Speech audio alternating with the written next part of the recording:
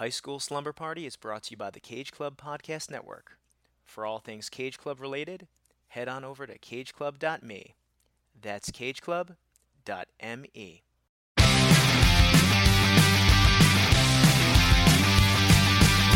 is out and it's Friday night. I'm all wrapped up and I feel alright.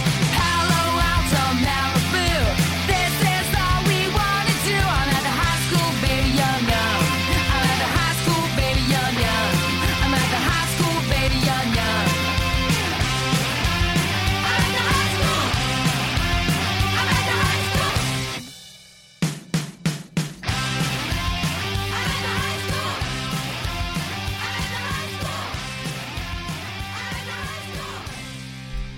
Welcome, science teachers, environmentalists, lovers, and haters of trees, and all you out there who are a fan of a good old-fashioned thriller. This is High School Slumber Party, the podcast where me and some friends look back at our teenage years with the lens of some iconic high school-centric films. I'm Brian Rodriguez, and the slumber party's at my place this evening. But first, school is still in session, and we have some homework to chat about. This was your assignment, and I would like to see the results. We have a really, really fun episode today. We're talking The Happening, M. Night Shyamalan.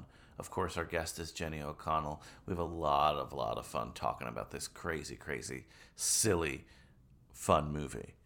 But it does feel a little perverse and weird to be having so much fun when, you turn on the news and you see the war in the Ukraine. It's tough. But I know you don't tune into High School Slumber Party to hear about it. It's a distraction, I would think, so we won't be talking about it here. It is something I studied in college, but this is High School Slumber Party. I guess I don't have that education level yet, so we're just going to talk the movie. I do want to warn you, though, about the film. On its surface, it is about suicide. I consider myself a suicide survivor. I'm not trying to make light of what's happening in the film. That wasn't me, but you have to kind of make light because it is so absurd. I wasn't the one who wrote this in the movie. I hope you did your homework and watched it and understand the context of it, but just wanted to give a trigger warning. If it's not for you, don't listen today. Totally fine. But if it is for you, like I said, I hope you did your homework and watched The Happening. I hope you did your homework and have been listening to other High School Slumber Party episodes, including our High School Slumber Party AP episode on Monday, Mickey and the Bear, with, of course, AP co-host Aislinn Addington. And remember, you can check out High School Slumber Party. Whoa, the bell does not dismiss you. I dismiss you. That was a really early bell, and we have a lot to talk about. So get in your damn seats. Where was I? I think I was mentioning Aislinn Addington, my co-host on High School Slumber Party AP. Love reviewing modern films with her. And remember, you can check out all older episodes of High School Slumber Party, all your previous homework, wherever you're listening right now. Google Podcasts, Apple Podcasts, Spotify, Stitcher. And while you're there, give us a 5-star rating or a positive review. And remember, you can also check out High School Slumber Party and so many other great pop culture podcasts on cageclub.me. That's cageclub.me, the flagship, if you will. Also, class participation is a huge part of your grade. Follow us on social media, Facebook, Instagram, Twitter. I have my own Twitter now, as in Brian Rodriguez, separate Twitter. I realize the show is growing a bit, and I also might have some side projects in the works, so I cannot be synonymous with just the High School Slumber Party Twitter because I have my thoughts and opinions about unrelated things to high school. So follow me on Twitter at the very serious Twitter handle of Oh My Rodriguez. I'm a late adopter to Twitter. There wasn't a lot of handles yet. Someone suggested it to me, so whatever. Oh My Rodriguez at Oh My Rodriguez. Follow me there for more of my personal thoughts. I don't tweet a lot, but maybe I will start doing it. Motivate me. Follow me there. Ooh, but I need you to do me one more thing.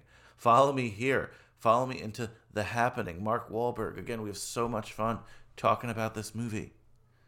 So pack your favorite jammies.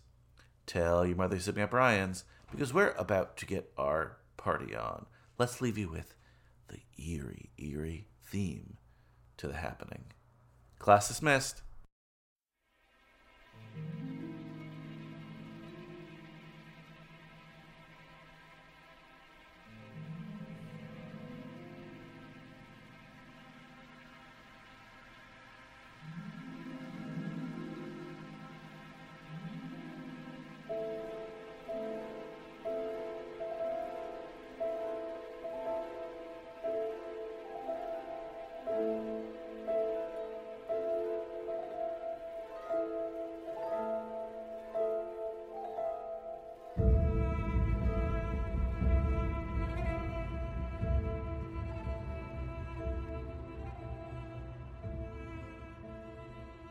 So, Jenny, I think we're going to have a very fun and interesting episode today.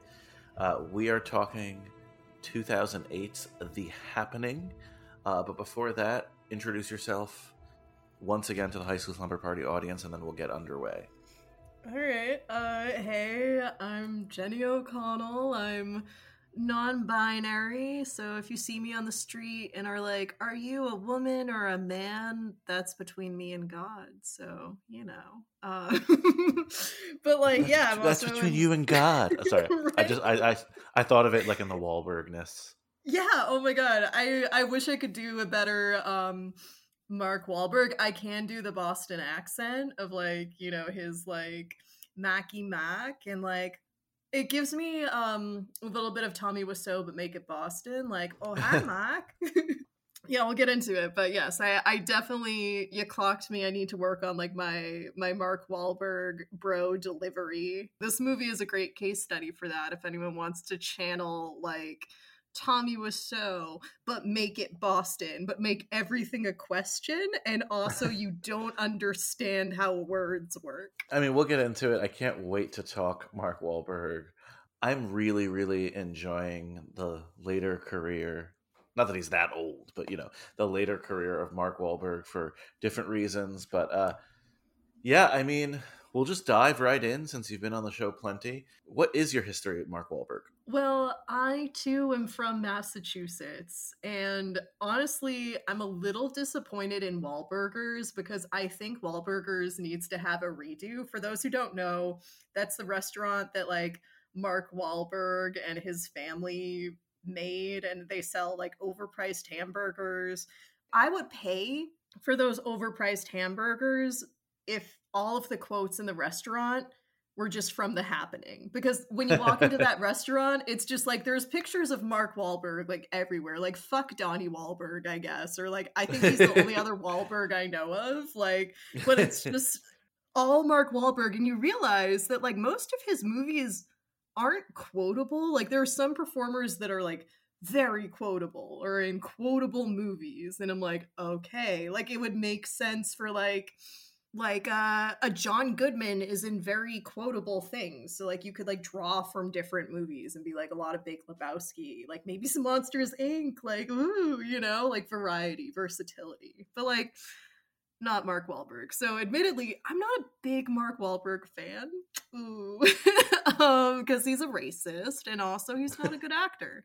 So like I did enjoy Boogie Nights, but not because of him. I think he just lucked out with a really good director, and that cast being like stacked to the brim with like every good actor. They carried him, is my point. So yeah, I can't say, I'm a big like, ooh, love Marky Mark, find him so attractive, so talent, oh wow.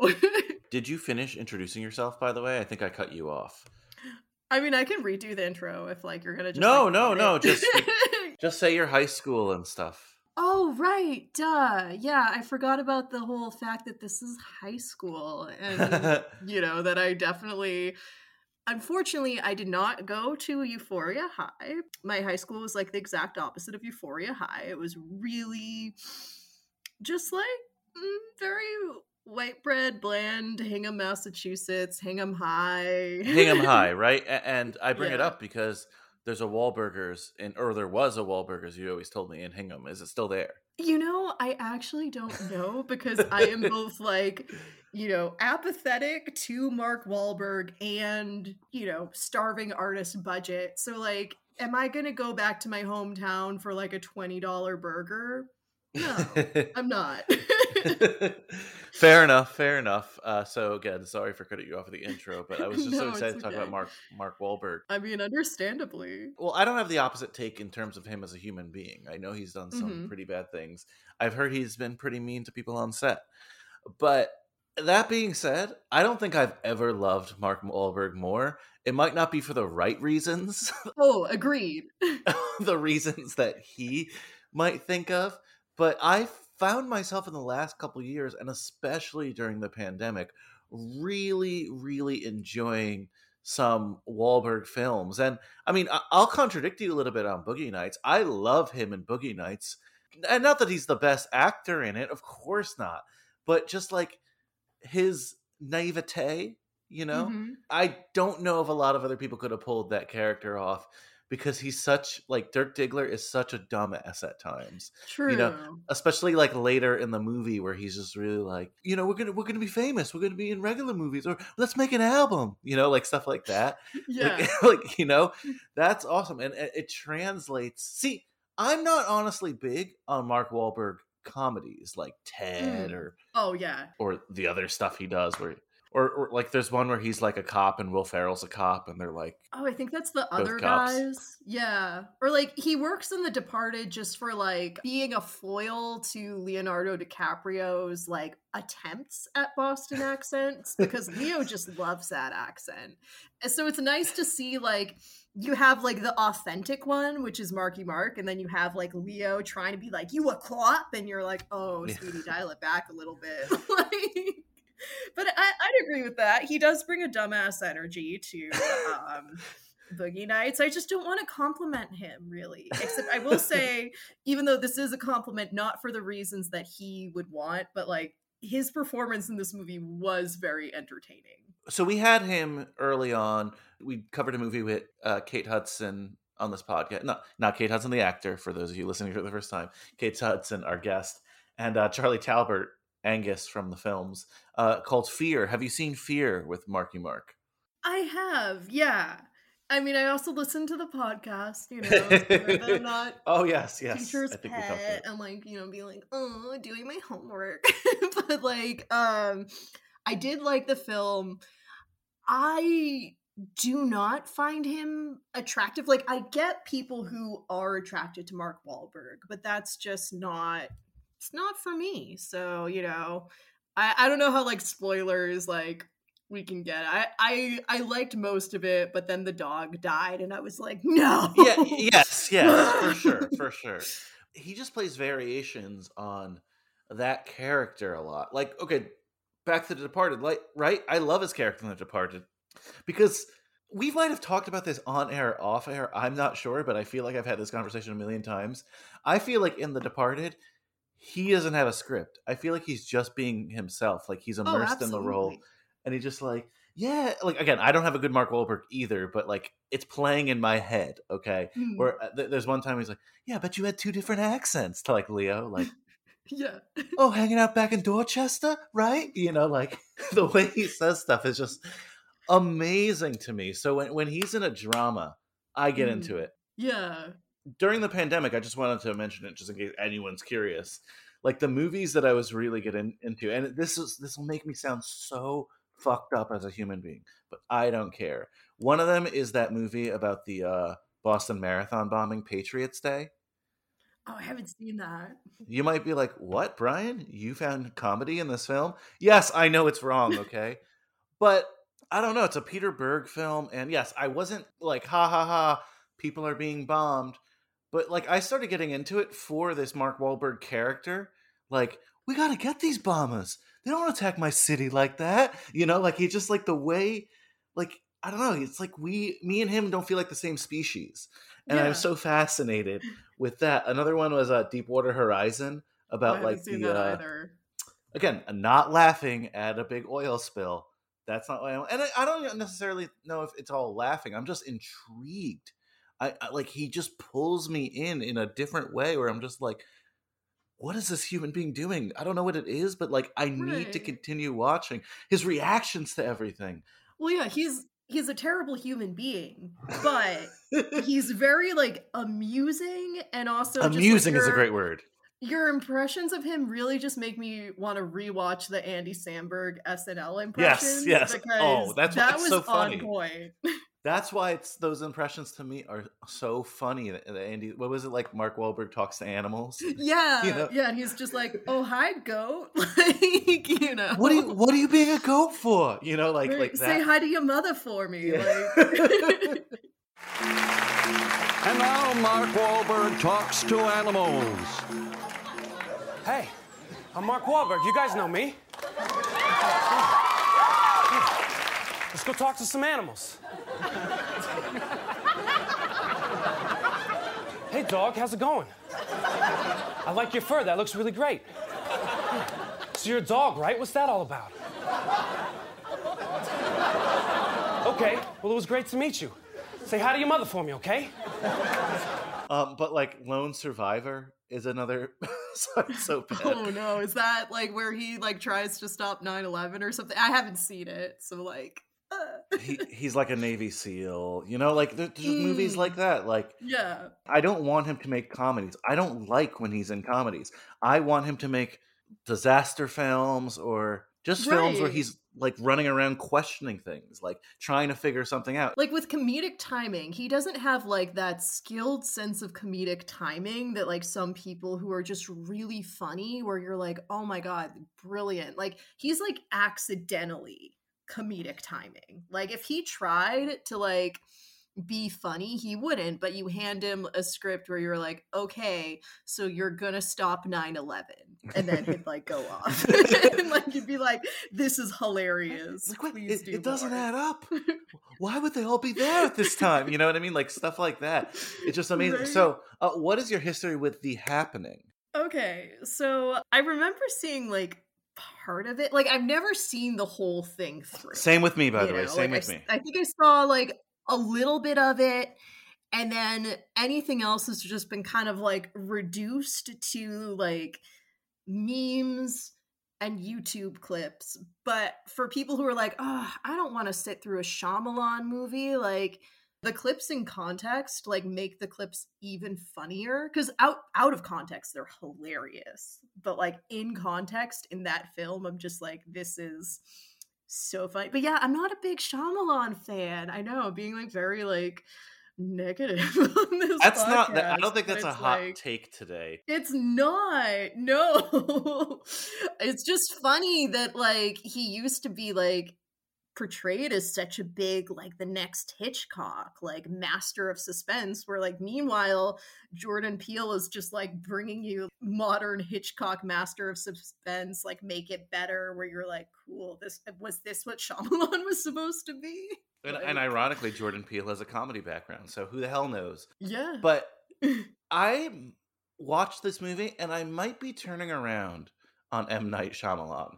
But hear me out. So this movie came out 2008, so I was in college. I completely missed it.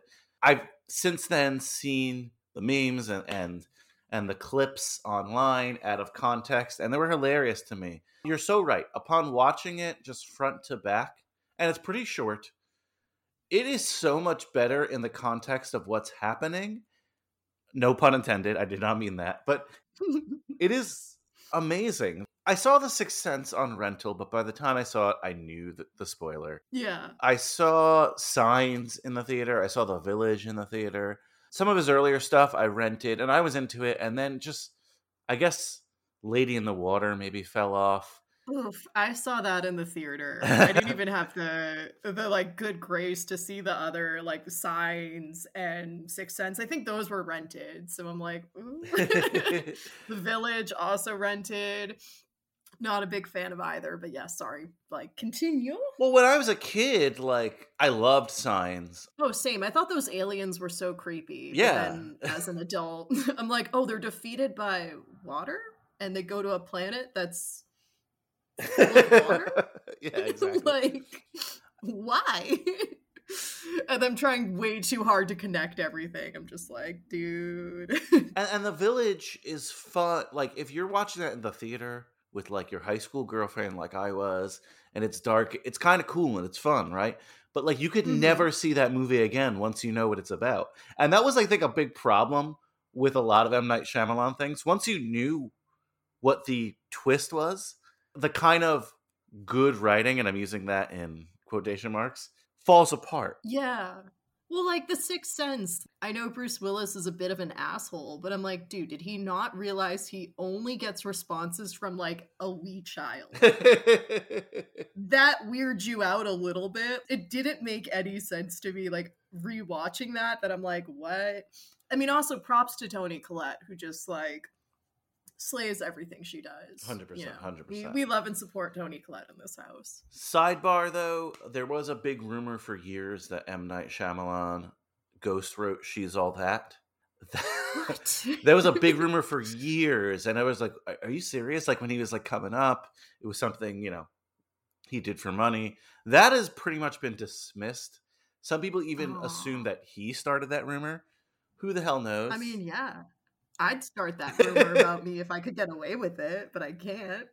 I mean, as far as the latest evidence has shown, he did not ghostwrite She's All That. Moving right along, though. This movie to me was a treat. It was a delight because I had zero expectations and made me view every M. Night Shyamalan property differently. Like, if you go in and you do not take this shit seriously and you just have fun with it, I mean, I'll compare it a little bit to Twilight. Like, some of them could be enjoyable experiences. While doing my research for the movie, I found out I was not the only one who thought this. This movie, in fact, is getting a lot more... Praise is too heavy of a word, but it's getting a lot more props, maybe, is better. As like acclaim? No, acclaim is not serious. either. But basically, it's getting some B-movie love. It's accidentally enjoyable. Like, Shyamalan's known for his twists, right? But I love that this movie, the twist is there is no twist, which in of itself is a twist. But you're like, dang. Shyamalan again, Maybe it's the trees. I don't know what's happening. Oh my God, I love it. And by the way, we're talking about it today because Mark Wahlberg is famously a high school teacher in this, a high school science teacher. He's like, all right, I'm thinking, give me a second. I mean, yeah, that I definitely cannot wait to go into. It's just like, there is like one person that I could not see being a high school teacher. It's Mark Wahlberg. Like, it's just so odd casting wise, but then also because it's so odd, it's so great. I agree. It just comes full circle that I'm like, yes, I enjoy this. I'm a teacher, right? I do science. Like, it's just like, it's amazing. I read the New York Times. Yeah. All right. So every week I read the back of the DVD, back of the VHS. This is a DVD I found online. If you're not familiar with The Happening, this might clue you in a little bit. Maybe not, though. Who the hell knows? But here goes. In this heart-pounding apocalyptic thriller from M. Night Shyamalan, the writer, director of The Sixth Sense and Signs, an unstoppable event threatens the world's population by attacking the most basic human instinct of all, survival. Academy Award nominee Mark Wahlberg stars as Elliot Moore, an ordinary man trying to save his family from a terrifying, invisible killer. I guess his wife is his family. I guess. As Elliot discovers the incredible possibility of what is happening, it is clear that no one and nowhere is safe. Side note, I really want to rewatch the Tim Burton Planet of the Apes at Mark Wahlberg. That's another one that I haven't seen in a while. But he kisses the ape Helena Bonham Carter, and Paul Giamatti's in it. I'm sure it's a delight now. I'm sure it's just a fun shit show. But anyway, woo, The Happening. I didn't even know what was happening. Usually in, like you said, Jenny, these M. Night Shyamalan films, someone spoils it for you. Someone spoils this twist. But I guess the lack of a twist made this movie unspoiled for me. Does that make sense, right? There wasn't people talking about sense. It might have been the plants, but who the hell knows? No one was saying that on the streets. Yeah. No, there was no mystery. It was the fucking plants and the wind. Maybe, in conjunction with the plants. Because, there was a lot of wind. There was a lot of menacing wind shots. The fake Fox News at the end said it still might have been the government. We don't know.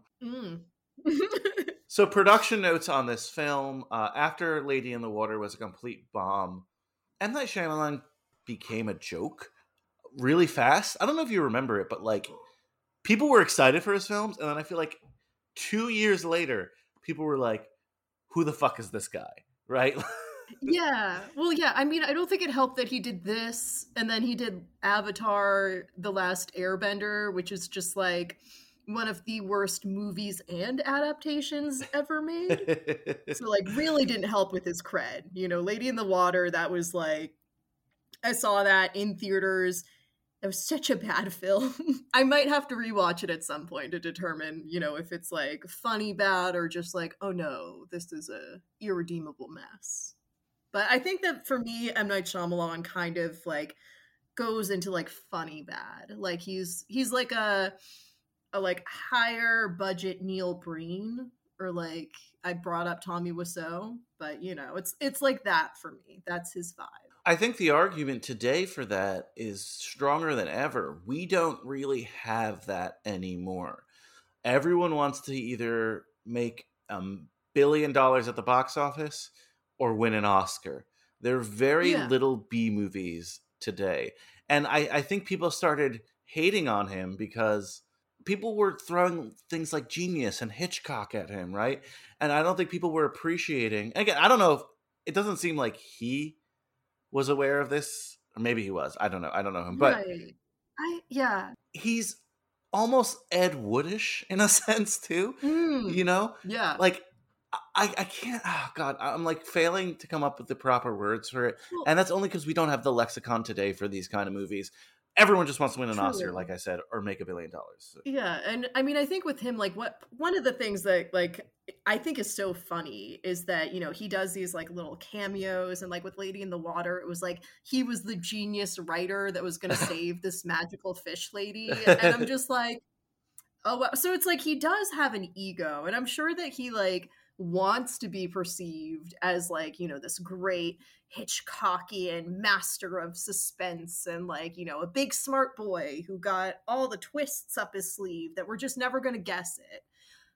But he lacks self-awareness, and he's not that. So I'm just like, I love that. Like, I think that's so fascinating to me, where I'm like, yeah, like, am I laughing with Shyamalan? Probably not, but I appreciate the shit contributions that he has presented, like these little like car crashes that are just really fun to watch, and you're like, yeah, like go off.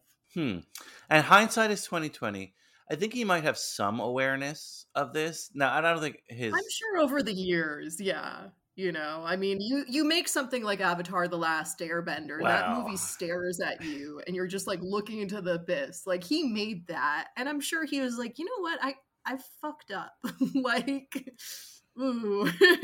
I also haven't seen his most recent movie, Old, which I've heard is like a fun time. So like, maybe he has loosened up over the years and is just kind of leaning into being like, yeah, this is what I am.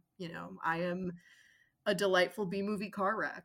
Enjoy. Yeah, I haven't seen Old either, and that's actually exactly what I was going to say. Like, I don't know if it leans into it or not. I do know for this, originally he had concepted The Happening as sort of a 60s paranoia film like The Birds or Invasion of the Body Snatchers. But in 2007, 2008, he was having a hard time getting this movie made. Eventually, a studio picked it up and he did it. But after Lady in the Water, they were really nervous about this one. It did not do well. But it did pretty good. Like, it wasn't a huge hit, but $60 million budget, $163 million at the box office. That's still $100 million. So it's not like he's losing money. So there was enough here for people to still go. The name still had cachet. It got trashed by the critics, though. In hindsight, recently he said that he should have done more of that B-movie thing. Both versions of The Blob, the original one and the 80s one, are sort of tongue-in-cheek.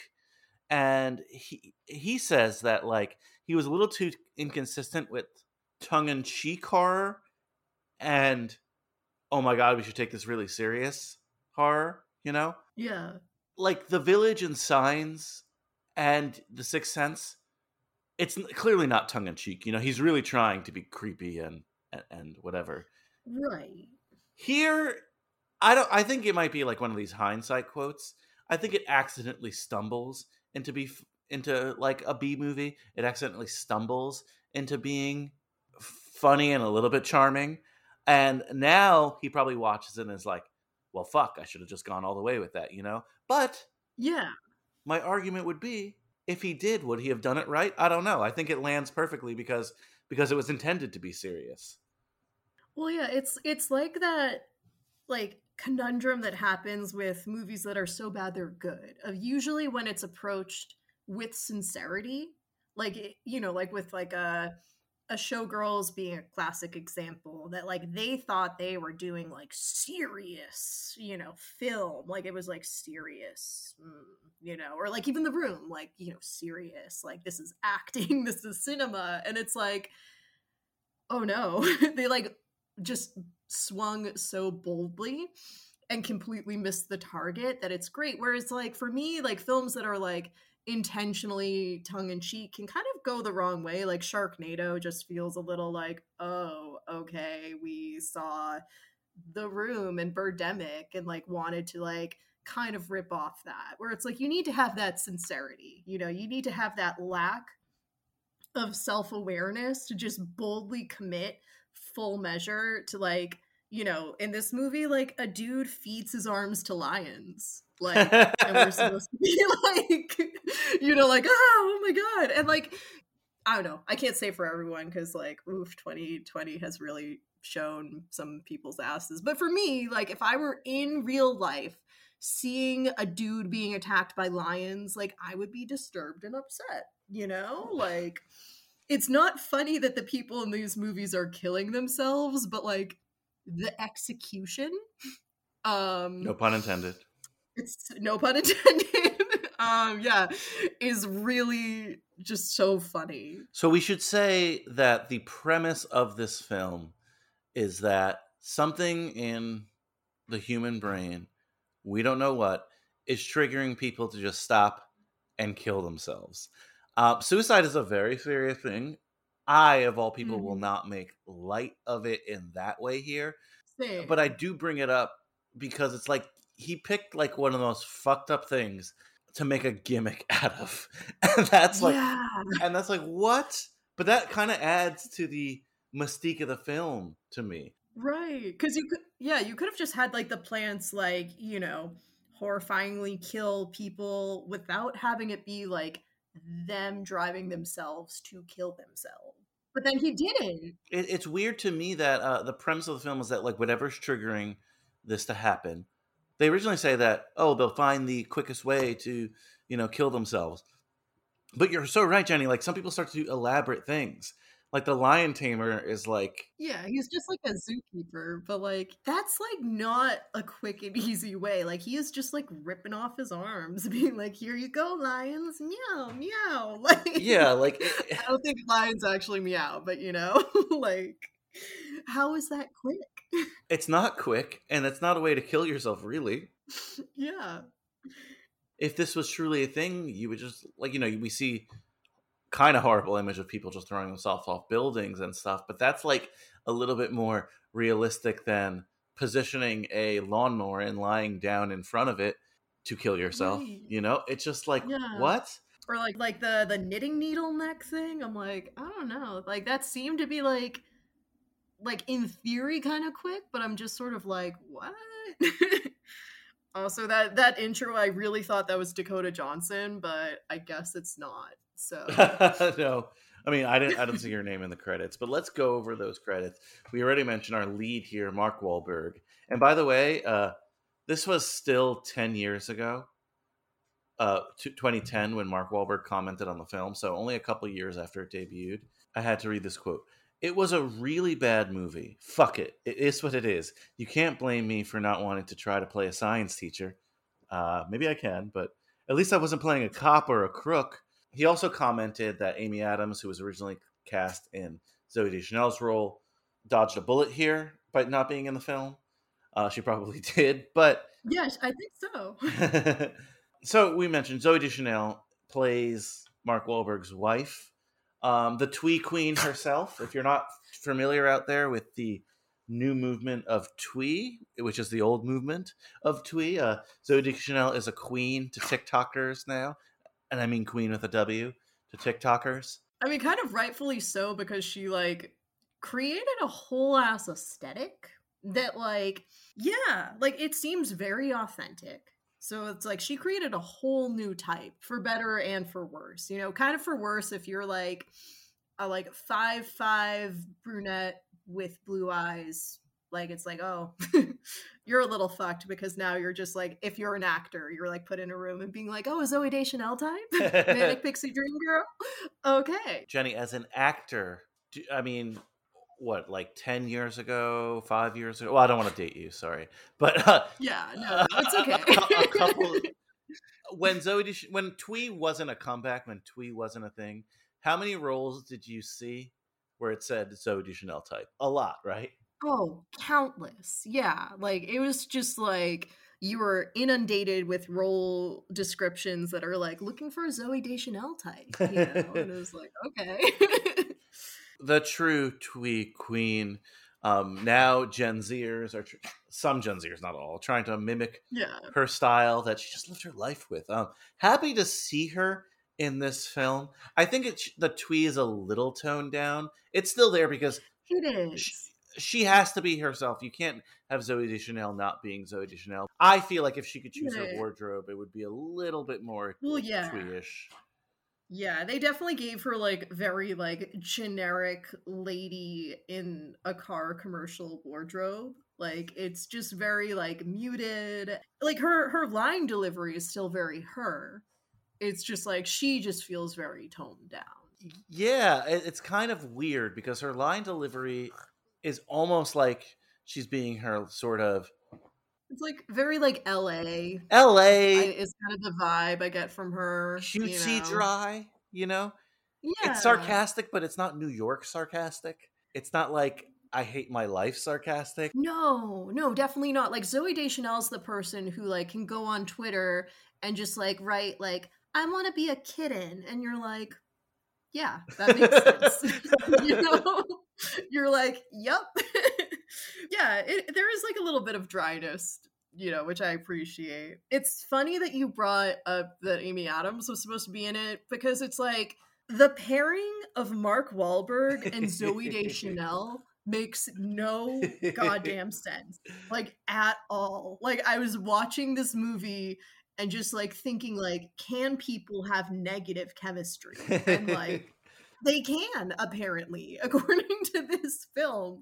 I think that like Amy Adams would have made more sense, but like I do think that she was smart to look at that script and be like, I can't sell any of these lines. I'm good. Like, I'm done.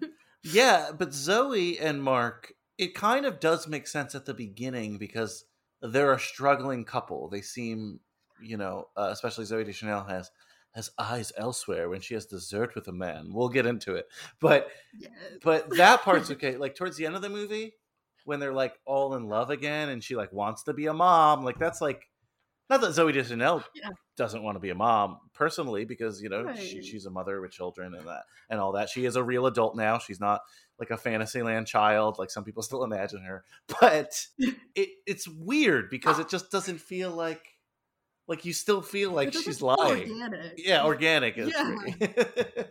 It is funny because they are so mismatched that it's kind of like this whole movie is just the definition of circling back from like so bad that it's good, that you're like compelled by this like lack of chemistry and the lack of like, how do you two make sense together? Like, how did this happen? Who decided this was a good idea? And also in a weird way, it's like, I do commend Zooey Deschanel for like trying to sell the lines, because I'm gonna give her a lot more grace than I do with him, but it's like they are committed to the script in like very different ways, where like Zooey Deschanel is like trying to sell it a little bit. Granted, there are some moments that it's just like, someone gave no effort, yes, go off, give us nothing. Indie queen. But like, you know, she tries to sell it. Good for her, you know. Where like Mark Wahlberg's just giving full measures of like accidental genius is what he's doing, which kind of sells it, that you're like, he is committed. And it's funny because you mentioned the indie thing. It's indie in a sense that like I don't think at this point was supposed to be a big blockbuster, but it's still an M. Night Shyamalan movie. It's not indie at all. Yeah. It has no indie feels when you watch it. So I don't know. Really fun to see her here. Yeah, I don't know if this was her attempt to show range, to be like, look, I'm not just your, like indie queen with vintage records and tiny ukuleles and like, it's like that she's like, I too can be a generic woman who somehow also looks like a haunted Victorian doll. So like, give us versatility. I love it. A couple other actors I want to mention here before just talking about all the silliness. One of them is my guy, one of my favorites, John Leguizamo. Yes, I love him so much. He's the math teacher at the school. I love how these, like, M. Night Shyamalan thinks teachers live their professions all the time, right? Yeah. Like, John Leguizamo's like, I gotta think of a math equation. And there's that scene where they're all in the car, presumably about to die, and he's trying to distract people with a math riddle. Like... Yeah, I mean, well, yeah, didn't you know, Brian? That's how teachers operate. Like, you're a science teacher, science all the time. Math all the time. English, yeah, all the time. You have no personality, only teach. Only teacher. Only teacher, yeah.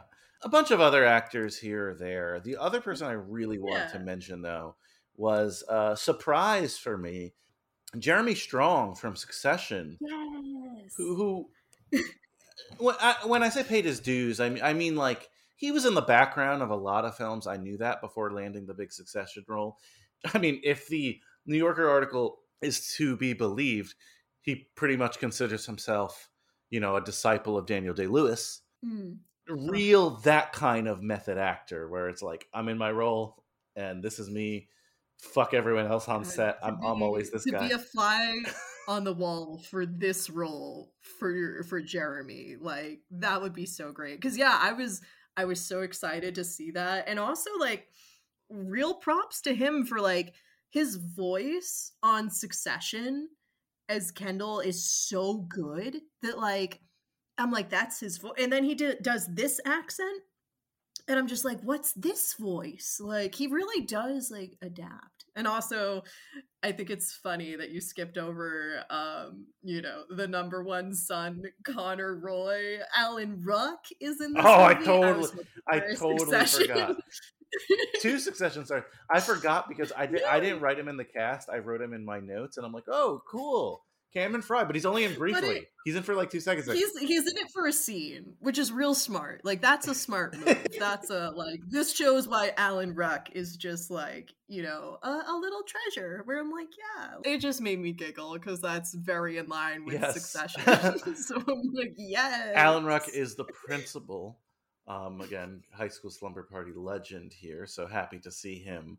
Yeah, but Jeremy Strong as this military private, knowing what we know now, no one could have known when they went to the theater to see The Happening, Jeremy Strong's process, or they probably hadn't seen him in many other things, so they were just like, okay, this is the soldier. Just like, who's this intense soldier with like a kind of Southern accent? Like his accent sounded a little Southern to me. Like it didn't have that like, I did so much cocaine and I'm depressed and daddy doesn't love me, but also I think I can rap voice that he has on Succession, which is like masterful. So like, well done, Jeremy, And knowing what we know now, seeing this Private Auster is his name, like I can imagine how annoying he must have been on set as this private. Like he probably slept in the fatigues, you know what I mean? Slept on a cot. Oh yeah, absolutely. Like I'm sure he like buzzed his hair himself, and they were just like, okay. like dude, you're hardly in the movie, relax. But yeah, he like researched the roads. He like like got so familiar with that area. Like I wouldn't be surprised. Probably camped in people's backyards. Oh yeah, absolutely. Like lived off of military rations, like really just got into the character. 2 other people I wanted to mention, I know they're known for their Broadway stuff. Beth Buckley played the old lady, Mrs. Jones. She's in a ton of stuff. If you look her up, she's won 2 Grammys, a Tony Award. Yeah, I think she was one of the original people in Cats. Cats on Broadway, So legendary Broadway actor here. Don't know what she's doing in this film. And there's another person who's a big Broadway actor, Victoria Clark, who was the nursery owner. Oh, Oh, with the dude. With the who dude, I yeah. also want to talk about. She won a Tony as well for Light in the Piazza in 2005. So, like, I don't know why. Maybe M. Night Shyamalan's a big fan of Broadway because he casted, like, 2 Tony Award winners here. At least 2 Tony Award winners. I might need to do a deep dive of the rest of the cast, but crazy. Right? Yeah, agreed. It also says that his cameo is Joey, voice only. Mm-hmm. Who's Yup. Who's Joey in the film? He's the dude that Zooey Deschanel was like, we got tiramisu that one time I didn't cheat on Mark Wahlberg. Oh, well, that makes it was sense. just dessert. That checks out. That was Joey. It took me a while. It was like, who the fuck is Joey? And then I'm like, oh right, she's like, Joey's from work. Like, so that also makes me giggle. That I'm just like, okay, of course, like M. Night Shyamalan would cast himself as like the person that Zooey Deschanel's having an affair with. Like, even though she clearly could, you know, and like did. Well, but like that whole plot was so confusing. We'll definitely talk about that. Scenes I really wanted to discuss today. Well, we have our opening in Central Park. That's kind of eerie and that's kind of chilling. But then, whatever. Yeah, I mean, well, what's chilling about that opening was like the stilted acting. This goes back to like, you know, I just want to get this little bit of like vindication from like every actor teacher who's like, oh, what kind of roles do you want? And it's like, you want well-written roles because it is so hard to deliver lines when you're reading a script that's written by a person who like might actually just be an alien who doesn't know how people interact. So like they're imitating how people talk to each other. That's really hard to do. So like that actor who I thought was Dakota Johnson, who was like being really confused, I'm like, oh sweetie, I don't know if anyone could sell this. Like, oof. And same with that construction worker. He was trying really hard, but like that segue made no sense. It really did not make sense. It was all about the gag, but we don't know what's happening again at this point. So you're like, what? But looking back, why would only the construction workers at the top of the building be the ones killing themselves? Yeah, that's not how air works. Well, clearly there's just a lot of fundamental, like, M. Night Shyamalan doesn't know how air works. M. Night Shyamalan doesn't know what a conversation is like, you know? Well, clearly he doesn't know how air works. Do you know what his next film was? You said was it. that The Last Airbender? I believe so, or soon, because yeah, he clearly doesn't know. He really doesn't. We then come on to some of my favorite scenes, and it's actually Mark Wahlberg teaching in action. And he's like, why did all the bees die? You know, the honeybees, they're vanishing. I love that. Look, I don't know if you guys have heard about this article in the New York Times about honeybees vanishing. Well, apparently honeybees are disappearing all over the country. Tens of millions of them just disappearing. There's no bodies, no sign of them. They're just mysteriously gone. This is scary, huh? All right, let's hear some theories about why this might be happening. Nothing? Come on, guys. Laura. Disease? Right. Could be a virus or infection. But it's all over the country. It's a coordinated event in 24 states. It's a little tricky. Pollution? Could be. I mean, we're just pumping so much junk into the environment, they're just keeling over. But there are no bodies. Keep guessing. Dylan. Global warming. Temperature goes up a fraction of a degree, makes them disoriented. Maybe. Jake? You don't have an opinion? You're not interested in what happened to the bees? You should be more interested in science, Jake. You know why? Because your face is perfect. The problem is, your face is perfect at 15. Now, if you were interested in science, you would know facts like the human nose and ears grow a fraction of an inch each year. So a perfect balance of features now might not look so perfect 5 years from now. It might look downright whack 10 years from now. Come on, buddy. Take an interest in science. What could be a reason the bees have vanished?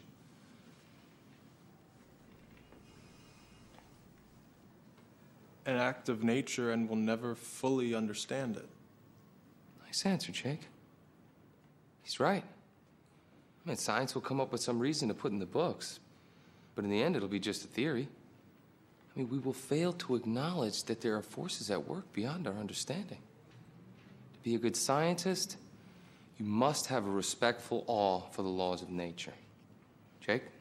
How much does the human nose grow each year? It's minuscule, buddy, okay? Don't worry about it. You're gonna be a heartthrob your whole life. I was just messing with you. And he's like, how about you, pretty kid? Why do you think they're dead? Oh, I wrote down the line. I can't imitate it well, but it's, you should be more interested in science, Jake, because your face is perfect. Like, but the best thing that I know I'm missing from this is like every single line that Mark Wahlberg says is asked like a question, and it's just like steeped in sincerity. Like he is just sincerely inflecting every single time, and it's hilarious. Like, especially because someone was like, yeah, let's pop him in a sweater vest and just make him be like, you know, say that he read the New York Times, when it's like, does Mark Wahlberg actually even read? Let alone the New York Times. But yeah, that face line was amazing. And him talking about the honeybees was amazing. Like, if you have a moment, go look that scene up on YouTube. And the funny thing about this, too, is that as good as this scene is, it kind of ruins the movie for me. It doesn't, because I love the movie. But, like, it ruins it in a sense. It's like, he himself is saying, sometimes things just happen, and you can't explain it. So then it kind of makes me think that, yes, that's what this movie is going to be about. That, like, maybe we just can't really explain it. I don't know. Never during this movie was I like, why is this stuff happening? And it's kind of because of this scene. Well, yeah, I was not intrigued by, like, why things were happening just right off the gate. Yeah, I think because of this scene. And, like, sure, the beginning had some, like, you know, why are people doing this kind of vibes? But then because it's M. Night Shyamalan and his dialogue, I just didn't care. I'm like, wow, I just really don't care what's happening right now or why it's happening. Like, especially because I do love the contrast between like Mark Wahlberg and like legitimately good John Leguizamo. Like, just he's trying to sell it, and like he kind of is, even though his whole personality is just like math. Yeah. Being like, bring up math. But like that, just like, yeah, I couldn't actually like care about the central mystery. Well, because yeah, it was spelled out of being like, sometimes things happen. I'm like, great. I think that part of the reason that this movie to me has aged well, aged well sounds aged well is not what I mean, but aged differently well. I don't know, but why it serves like a different function today. It's weirdly a good pandemic film, ironically. Yeah. It's almost more effective, its message, during a pandemic than it is here, where terrorists are blamed for everything. And yes, that was true. For a while, terrorists were blamed for everything. The post 9/11 world was like that. After 9/11, we took a while to really bounce back, especially culturally, when it came to a lot of things. This is still 2008, and I wouldn't call M. Night Shyamalan a forward kind of writer, right? So a lot of people are blaming terrorists in the film for what's going on, assuming it's a terrorist attack. But that was real. That, like, people were actually doing that. Today, I don't think it would be as crazy. Maybe, like, again, the way people were killing themselves because of this COVID-19 pandemic.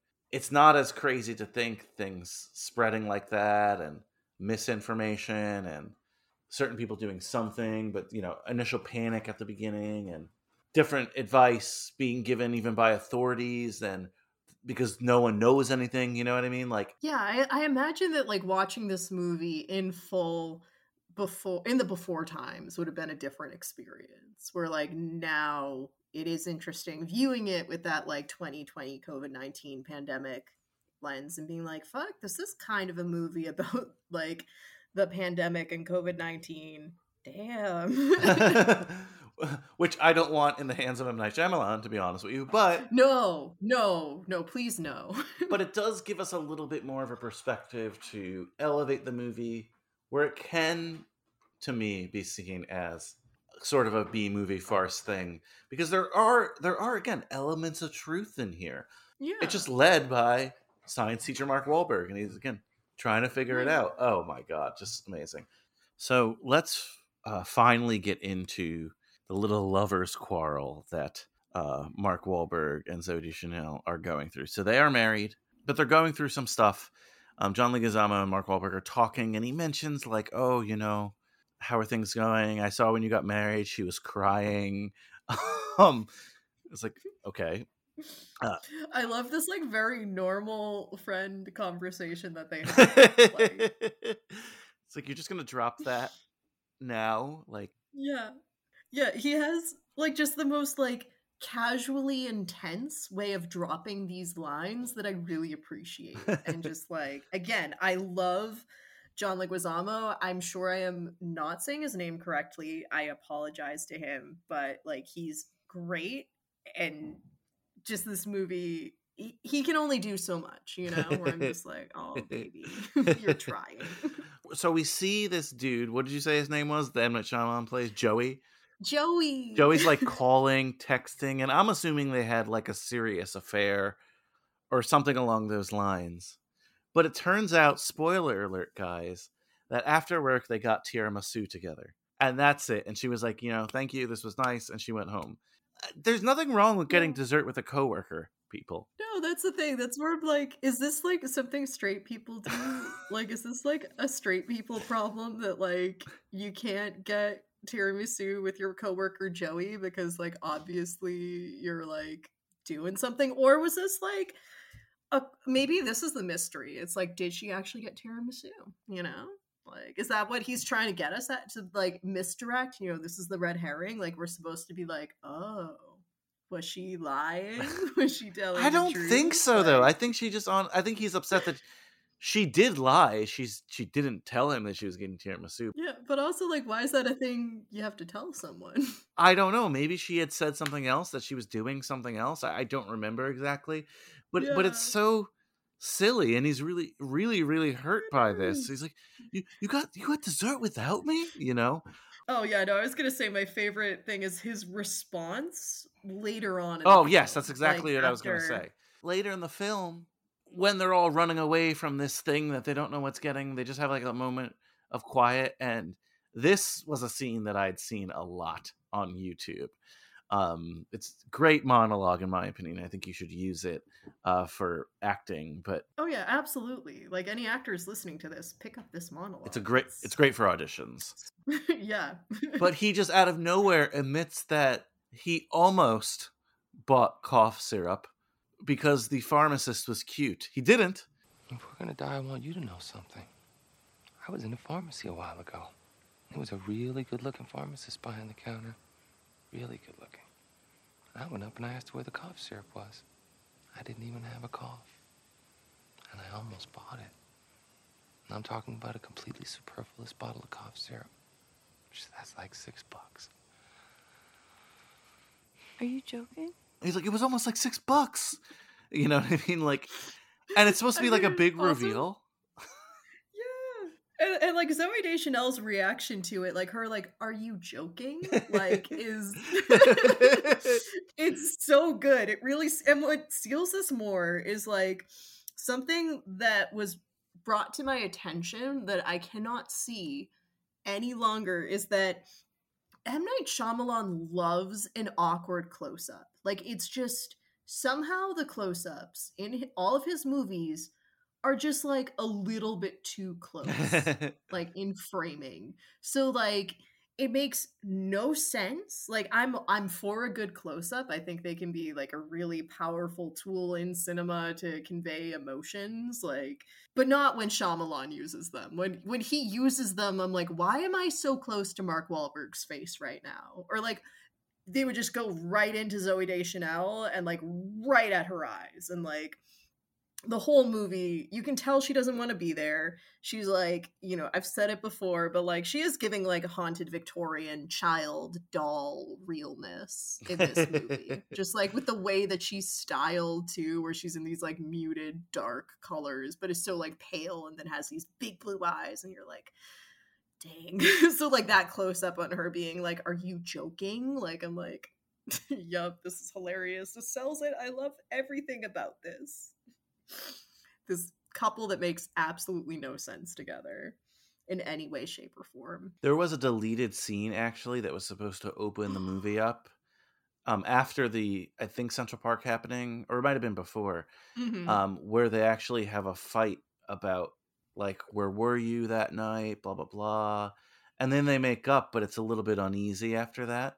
But he removed it because he wanted us to learn organically about this big issue that the couple is having, about the tiramisu fight. It's like, what? Oh my god. Yeah, I feel like out of scenes to cut, I'm like, that would have actually added a lot of like context and clarity that like could have improved it. I don't know. I mean, I don't think that like the problem is fundamentally you have these two people with negative chemistry who make no sense. You've got Mark Wahlberg, science teacher, wearing a sweater vest. You've got Zooey Deschanel being like not Zooey Deschanel, but Zooey Deschanel. And like, I don't know their age difference, but like he looks like a lot older than her. And like, you're kind of like, why are you two together? And then like the tiramisu thing is just like kind of confusing because you're like, why are you upset that she got dessert with her coworker? Like, damn. You know? And then everyone's like if John Leguizamo was invested in three things in this movie, it is math, this relationship, and then I guess his daughter, but he like does kind of abandon her. So I'm just like, maybe two things, but you know, I'm like, yeah, wow, this is a choice. As I go through my notes, just to go back a little bit, I don't want to forget this. We mentioned that earlier scene in Central Park, and you said you didn't care for the acting or the lines, and you don't blame them. Kristen Connolly, who's one of the actors in the beginning, has completely disowned the film and refuses to talk about it. So she wasn't happy with it either. I mean, yeah, that makes sense. This would be a film if I were in, I'd use like a fake name and be like, yeah. The other thing, again, as I rifle through my notes, when it's Mark Wahlberg's science teacher, it's when Mark Wahlberg says, "Be scientific, douchebag," when he's trying to figure out what's going on. So he does a little bit more like self-hate. He's like, come on, it's science. You know, I just love it. "Be scientific, douchebag" has to be one of my favorite quotes of all time. Apparently it was improvised. Oh, yeah. Yeah, which that's doesn't shock me. An amazing quote. And again, just like plaster that quote along all of Wahlburgers. I mean, what was another quote? So like we've got the like, you should be more interested in science, Jake, because your face is perfect. Like if you need a Tinder line, there we go. You know, you can adapt that. I mean, I love, the hot dogs get a bad rap. That scene. Yeah. We'll get to that. We'll get to that couple for sure. Because as we move to the countryside, because we get the attack on New York, then it's in Philadelphia, and that's their home city. M. Night Shyamalan makes a lot of his films in the Philadelphia area. He's a Philadelphia native. And as we move away, first we're on a train. The train stops, right? Then we're in the middle of nowhere, Filbert, Pennsylvania. That's when it's like he says the douchebag line. We should try and figure it out. Yeah. Long story short, they meet a weird couple that agrees to drive them, and they own a nursery, right? Like they grow plants. They're the first ones to float the theory that everyone is killing themselves, especially in populated areas, because the trees or plants are possibly giving off some kind of reaction or some kind of chemical thing. Mark Wahlberg also mentions that there are certain plants that will do this because, he knows all his science. It's a heavy-handed way of being like, we're killing the earth and the plants are fighting back, essentially, which is sort of Thanos-ish, kind of interesting, kind of cool. Right. Like it could have been a cool thing to explore, like climate change and horror with like a different director. Or like I could imagine that if like that premise was made by like Jordan Peele now, it would be like, interesting, continue. Ooh. But you brought it up, the hot dog thing. Go packing hot dogs for the road. Hot dogs get a bad rap. They got a cool shape, they got protein. You like hot dogs, right? By the way, I think I know what's causing this. You do? It's the plants. They can release chemicals. You like hot dogs, don't you? Okay, babies. We are going to be going, but we will be back soon. Okay? Plants react to human stimulus. They proved it in tests.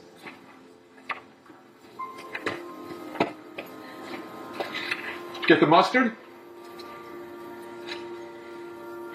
The fact that this couple is obsessed with hot dogs is so weird. And again, that to me, like, so weird. I love it. This has B-movie potential here. This is like, it would be a good B-movie if you leaned into it more. You can't tell me that he seriously was writing these hot dog lines, was he? I honestly don't know, because like so much of the dialogue is just like, what are these conversations? Has M. Night Shyamalan talked to another person before?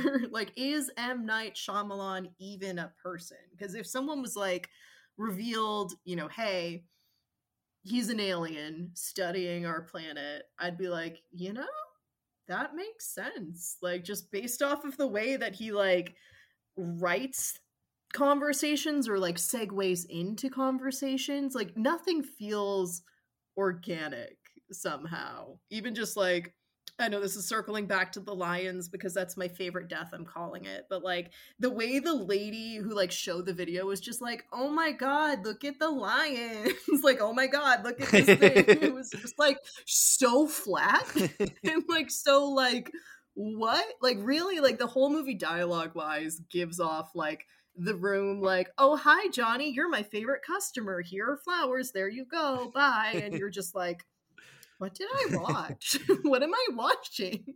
So like the hot dog couple, like they made sense but also didn't make sense at all. But I just love that was in there, just face value, serious, like let's talk about hot dogs. Eventually too, we lose Leguizamo because he's along for the ride with his daughter. His wife, who we never see, is in New Jersey because she was trying to get out of the city as well.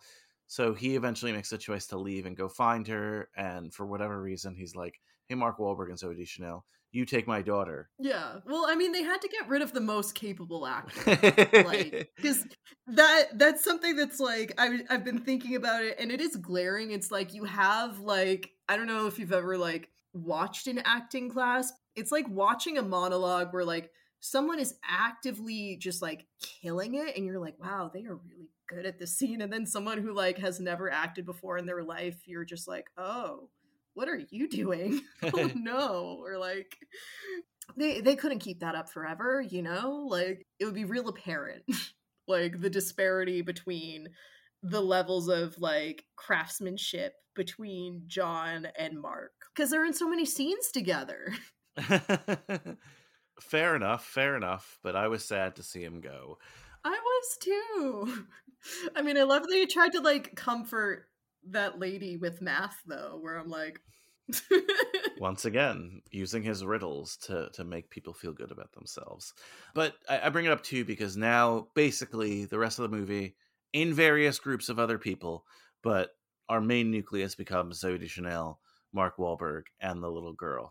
We are learning that this is attacking populations, whatever it is, the plant thing. The bigger the group you're in, the more likely you are to want to kill yourself because of these plants. So they keep paring down the groups and paring down the groups and paring down the groups. Eventually, you know, that's where they meet the Jeremy Strong military guy. But eventually his group kills itself.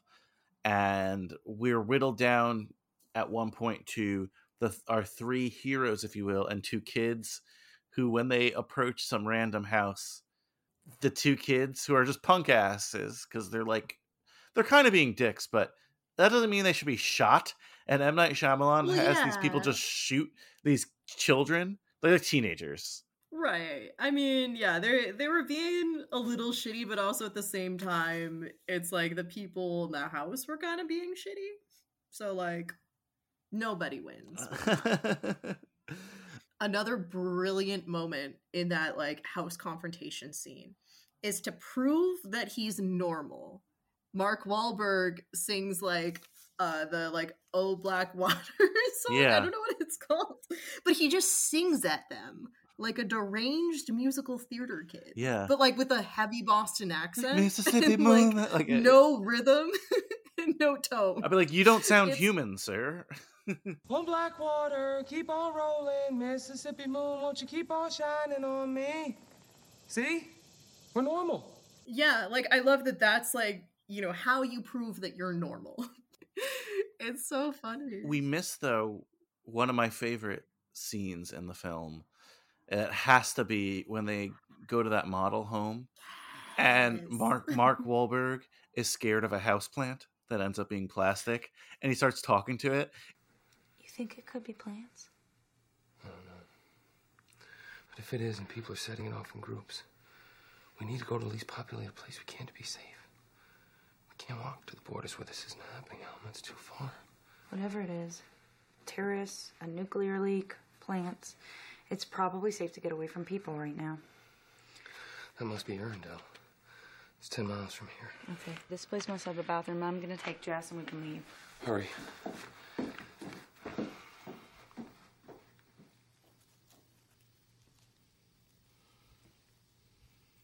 Hello?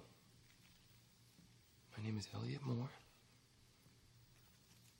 just going to talk in a very positive manner, giving off good vibes. We're just here to use the bathroom. And then we're just gonna leave. I hope that's okay.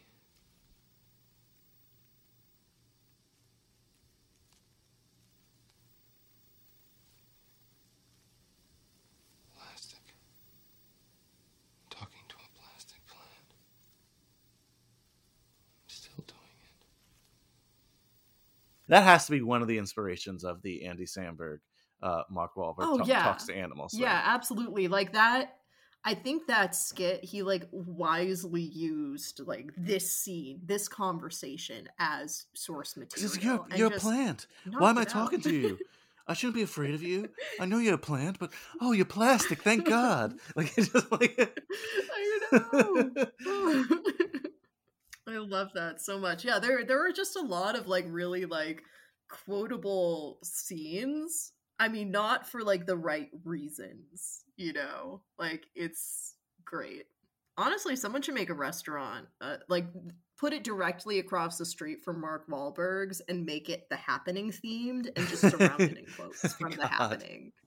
It would be amazing. This is an immensely quotable movie, and it's I thought I was going to be bored in this movie. I thought I was like not going to enjoy it, but it's so short that you're just along for the ride, and it doesn't really even matter where it's going, but it's just like it's just fun to follow this character. I guess it's fun to follow Zooey Deschanel, but it's fun to follow his Mark Wahlberg character and just his like, you know, get scientific douchebag thing. Another scene we missed talking about, because I don't remember even the order of this movie, to be honest with you. Like they're just coming back. No, this movie gets reduced to just like really it is just like a bunch of memes in a trench coat, and you're like, yeah, you're right, because you're a film. They're in like various fields that look the same for most of the movie. Yeah.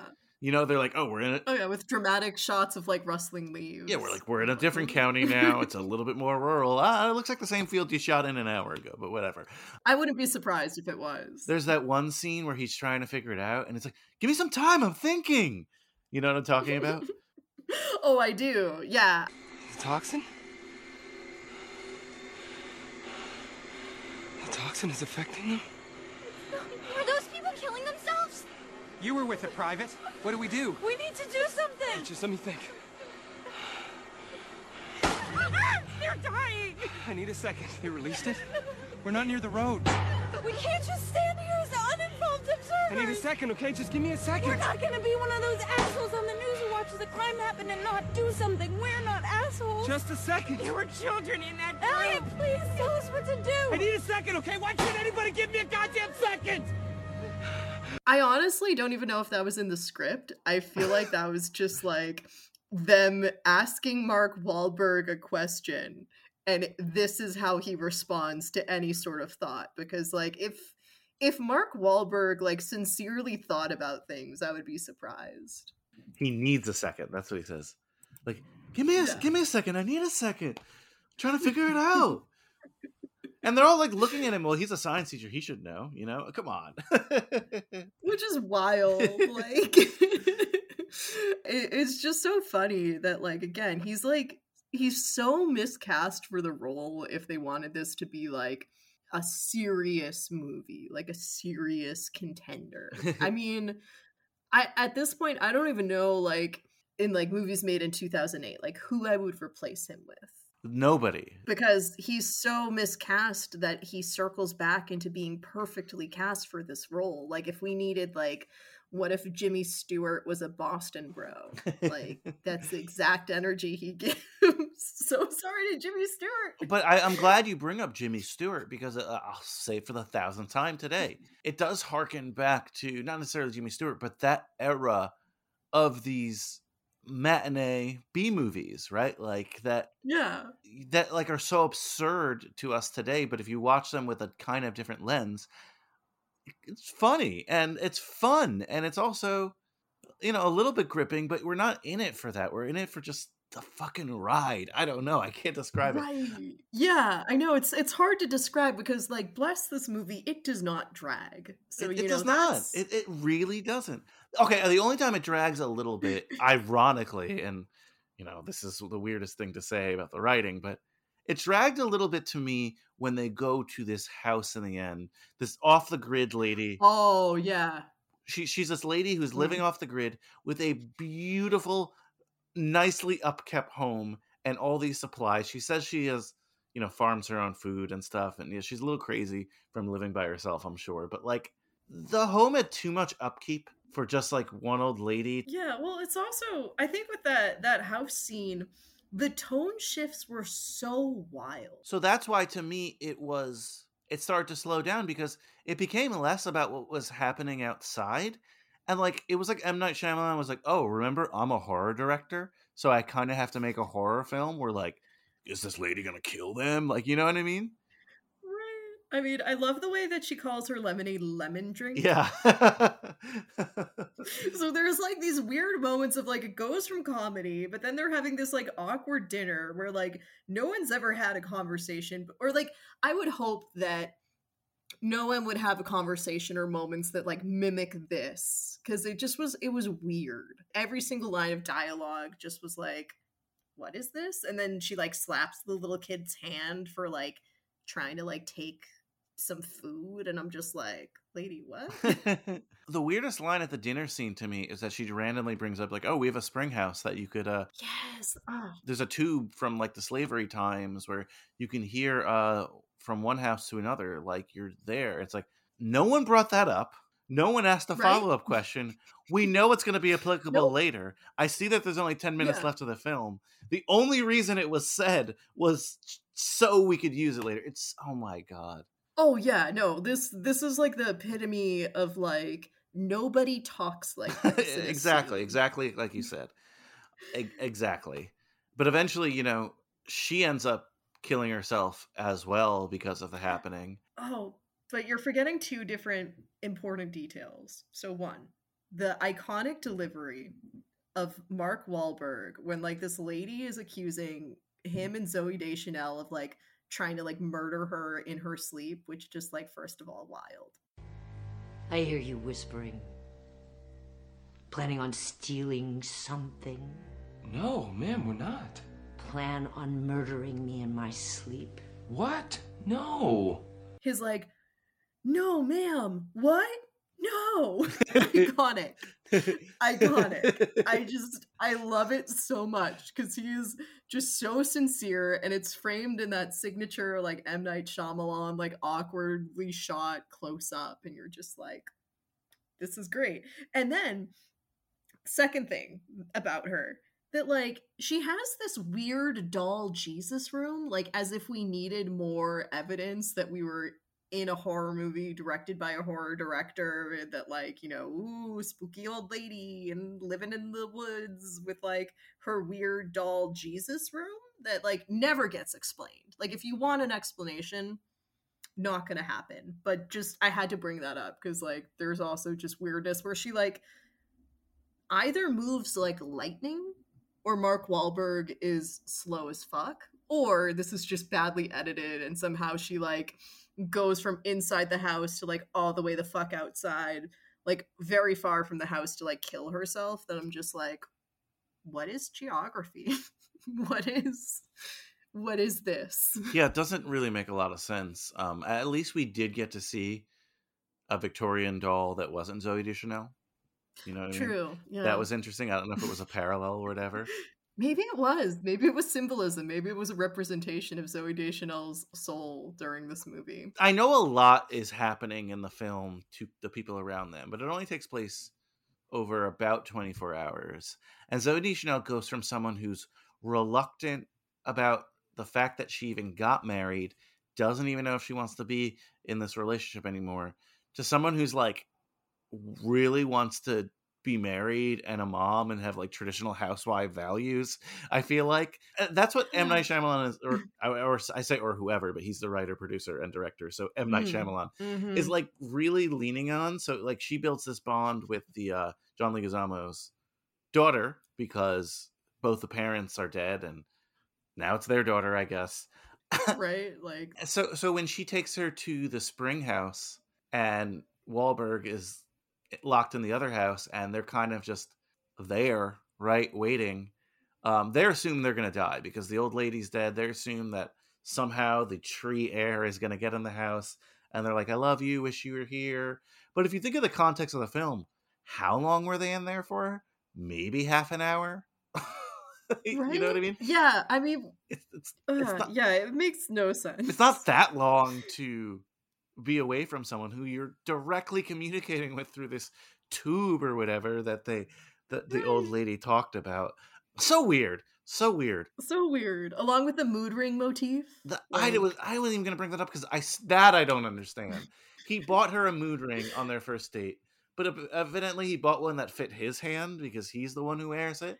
Yeah. I thought that was going to mean something or it was going to be a clue or something. I thought so too. It just left the mystery of like, is purple, does that really mean horny? Yeah. Because I don't know. As someone who has like really bad circulation, mood rings don't work for me. You know, I'm like an enemy of lizards because I just run cold, and like I guess mood rings because I run cold. It just doesn't work, and I'm like, okay, great. And it's this huge mood ring. It's like the biggest mood ring I've ever seen. Yeah, whatever that is. But eventually when they decide to just be like, fuck it, if we're gonna commit suicide, we might as well do it together. Right, and they just like drag this little kid with them too. I'm like, did she agree to that? Yeah. But it turns out they waited out the bullshit. The happening is over, at least for now. No one still knows what it is. We get a couple flash forwards where it's like most people believe it's plants. Some people still believe it's a terrorist attack.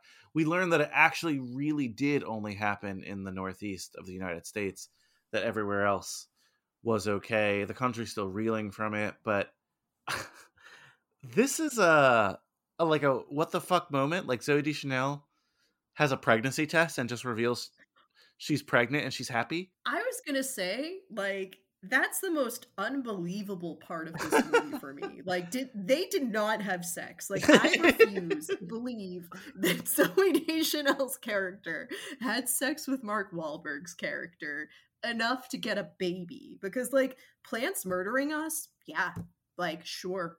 I can get behind that as a concept, but, like, those two people having sex and wanting to actively have a family and like raising John Leguizamo's family, even though like she had no interest and only had a day to like be like, you know what, I'm really gonna commit and just change my whole perspective and lifestyle. Like, what? But even still, right? Like the fact that they gain a daughter through this, through the now orphaned daughter of John Leguizamo.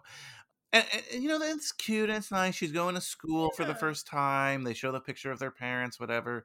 Why did we then have to have, oh my God, she's pregnant too? Isn't it already enough that she's accepted her role as a mother to this child? They're like, oh, no, this one's going to be my real baby. Like, what? It's just right. So fucked up. It is. Well, yeah, it furthers my understanding that, like, if M. Night Shyamalan doesn't understand how people operate, like he sure as shit does not understand like what women experience or like their perspectives at all. I mean, Zooey Deschanel's character was like barely a character, because like at least with Mark Wahlberg you could say like he loved science, you know?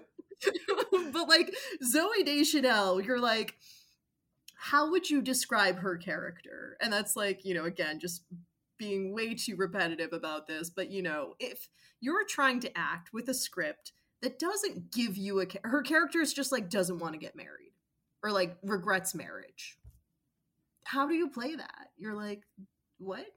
Like, does she have any interests? So she's sense of humor, maybe. So she's feeling really something. So she's feeling really guilty because she had an Italian dessert that tastes like coffee with another man.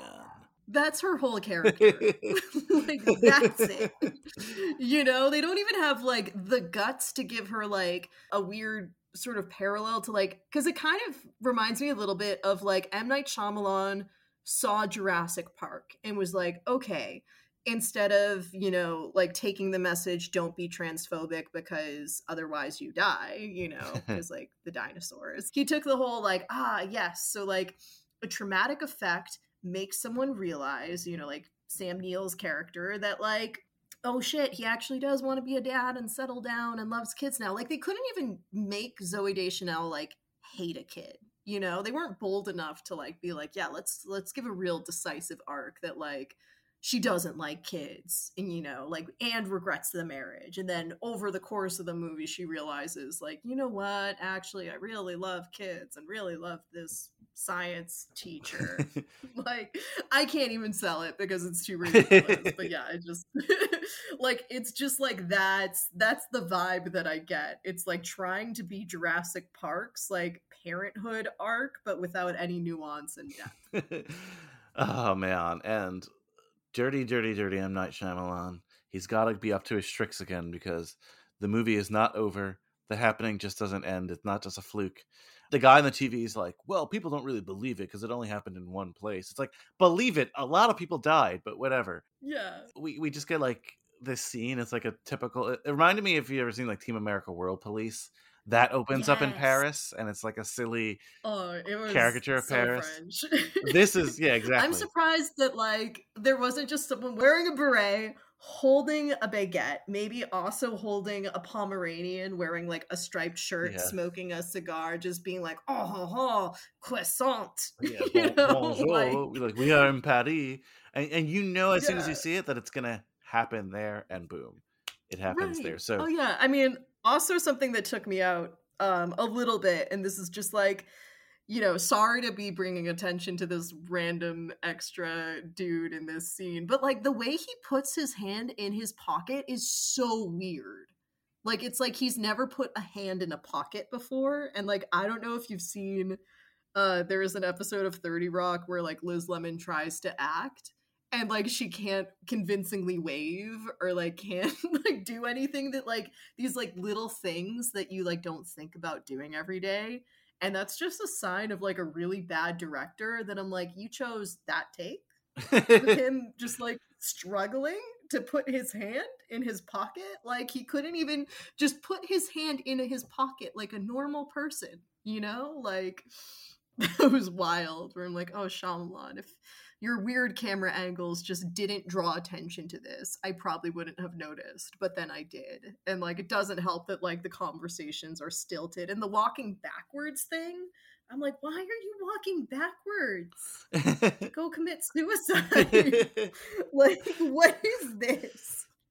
Because that was a choice. That was like, I feel like that was him trying to be spooky scary, and I'm like, this isn't spooky or scary. Like, what's going on here?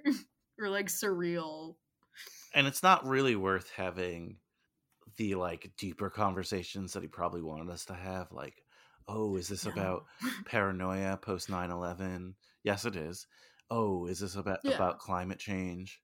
Yes, it is. Climate change is real and it's there. And yes, people do ignore it, but that's not what this movie made me think of. This movie made me think of the silliness of Mark Wahlberg and his science douchebag and all that fun stuff. It made me think of like that hot dogs, lemon drink, cough syrup, fake plants. But just like the B movies, like Reefer Madness or something, it is warning us of something, and I think that's another, I'll use good in quotation marks, but good sign of this type of movie that I enjoy. Like even like the Boston Marathon bombing movie, or the other Mark Wahlberg things. They all seem to have a lesson, and this one also has a lesson, which honestly, I actually kind of agree with this lesson. We should be nicer to the planet.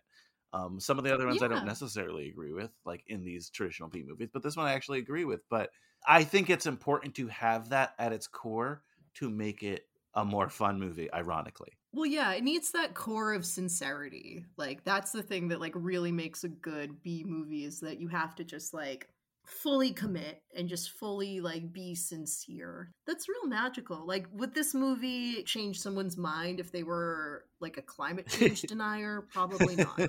But, like, that's also not movies' obligations. But I do appreciate his attempts to have serious discussions about, like, the environment post 9/11 and how, like, climate change is a real problem, and, like, let's, try to be kind to nature. Or nature will literally kill you. Yeah. Which it will with climate change when the sea levels rise. Like, that's You're right. The sincerity is so important. It's not aimless. Like you brought up like those sci-fi movies like Sharknado and stuff like that. Sometimes those feel a little bit aimless. Yeah. Or like there was like a terrible, I forget the name of it. It was like a Swedish movie about a shark detective, like a literal shark. And you're just like, what is the point? Even movies that are like, Velocipaster is like very sincere. And you're just like, you're exploring religion. Interesting. Like, so it's just like, okay, like religious trauma, like religion and trauma. And you're like, all right, yeah, like The Room was set out to be like, sincere, A Streetcar Named Desire, like exploration of modern romance. Like, it wasn't aimless. It had a point. It had a point of view and a message that really wanted to be delivered well, but just was delivered in the way that it was. And I'm happy it was delivered in the way that it was. Like, maybe Don't Look Up would have been a more well-received movie if they just made it a B movie. Probably.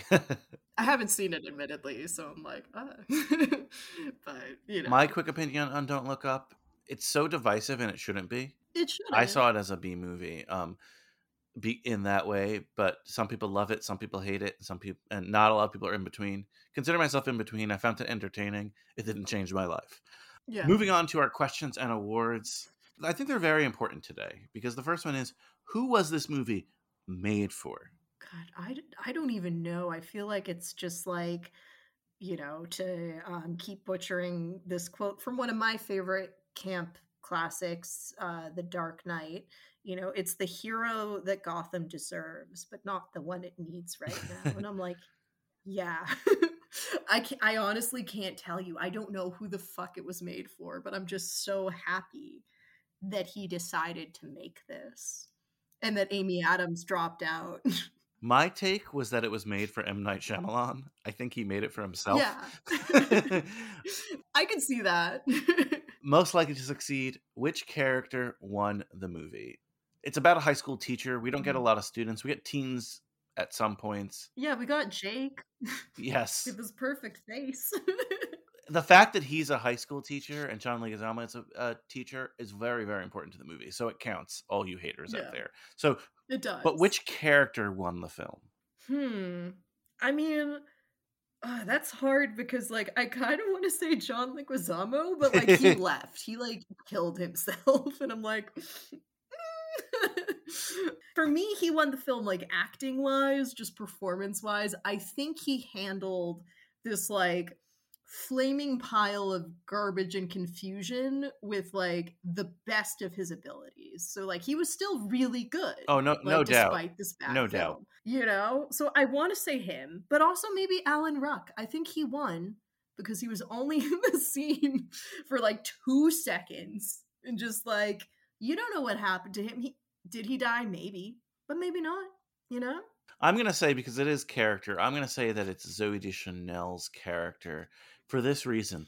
she literally got to have her cake and eat it too. Her tiramisu. Yeah, she got to Oh.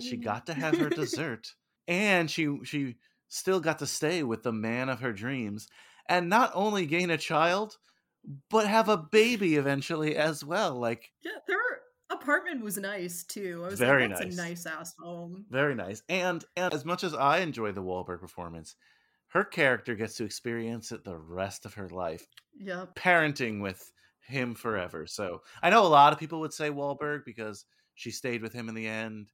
He sort of figured out what was going on, but they're all fucked at the end of the Yeah. day anyway. But Right. I don't know. Right.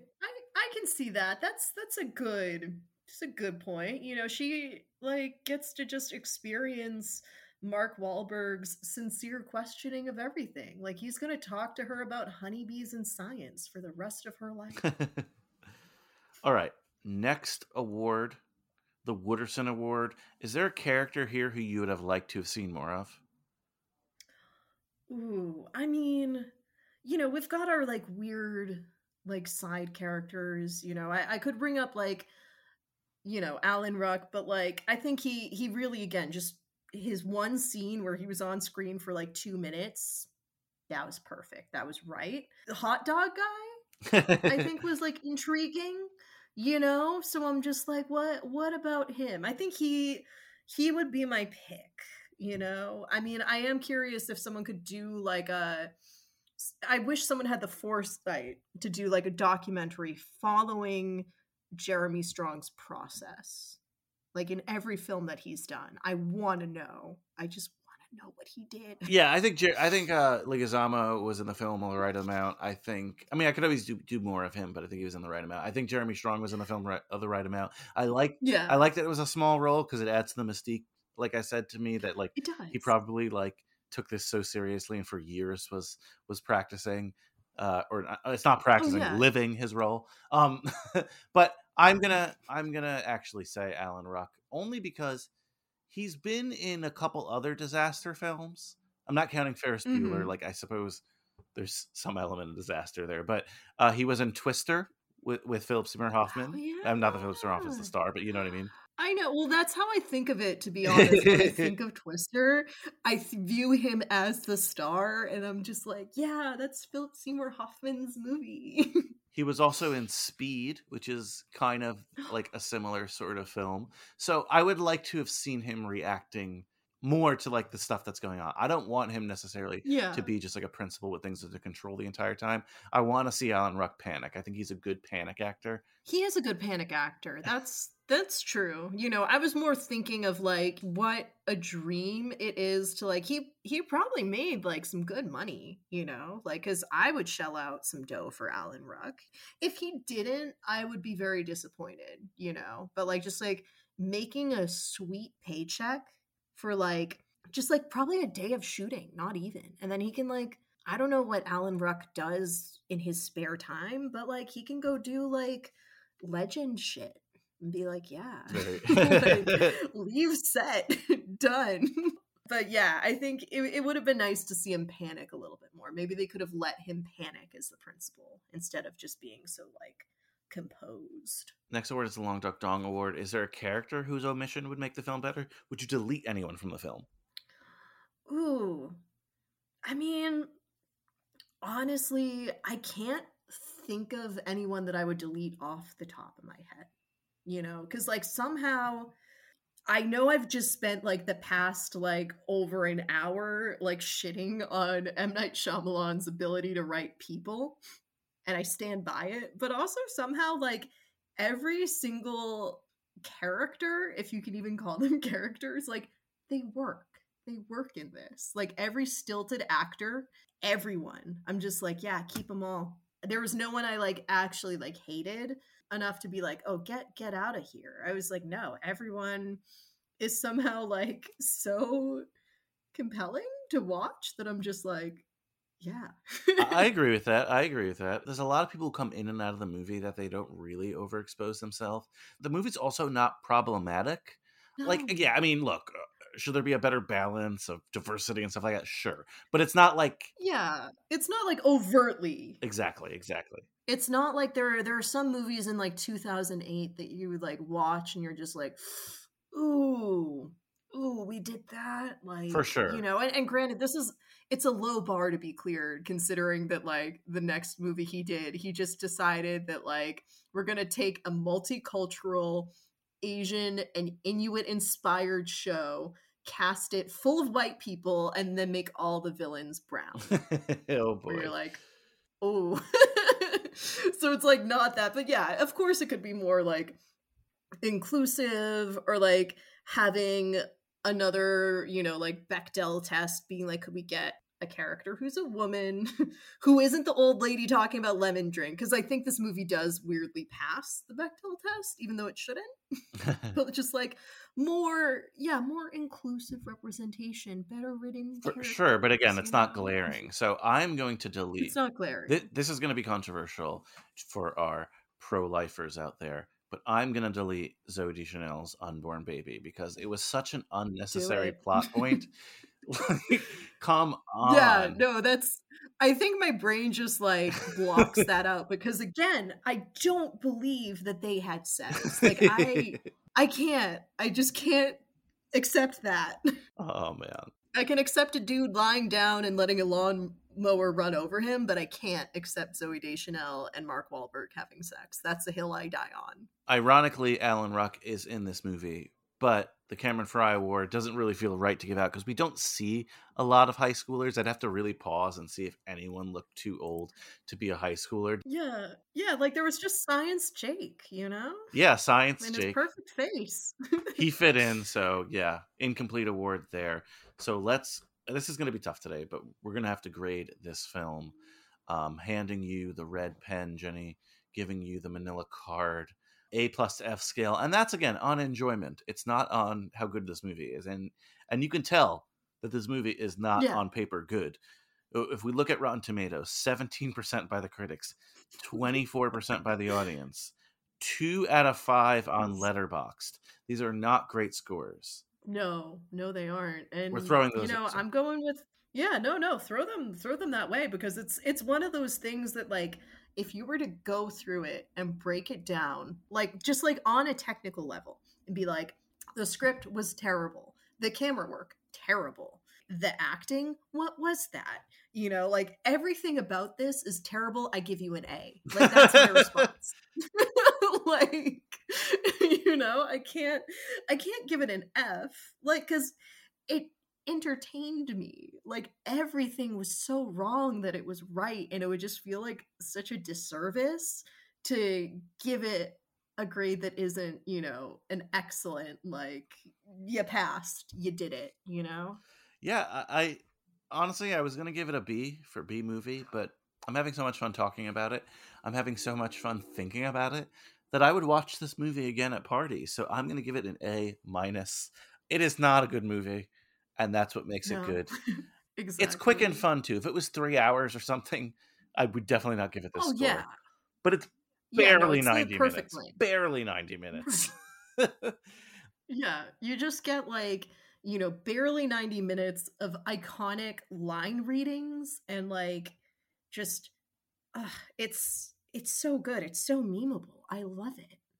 I love it so much. So if you and I were at our The Happening slumber party, and we have our custom sleeping bags, what does your The Happening theme sleeping bag look like?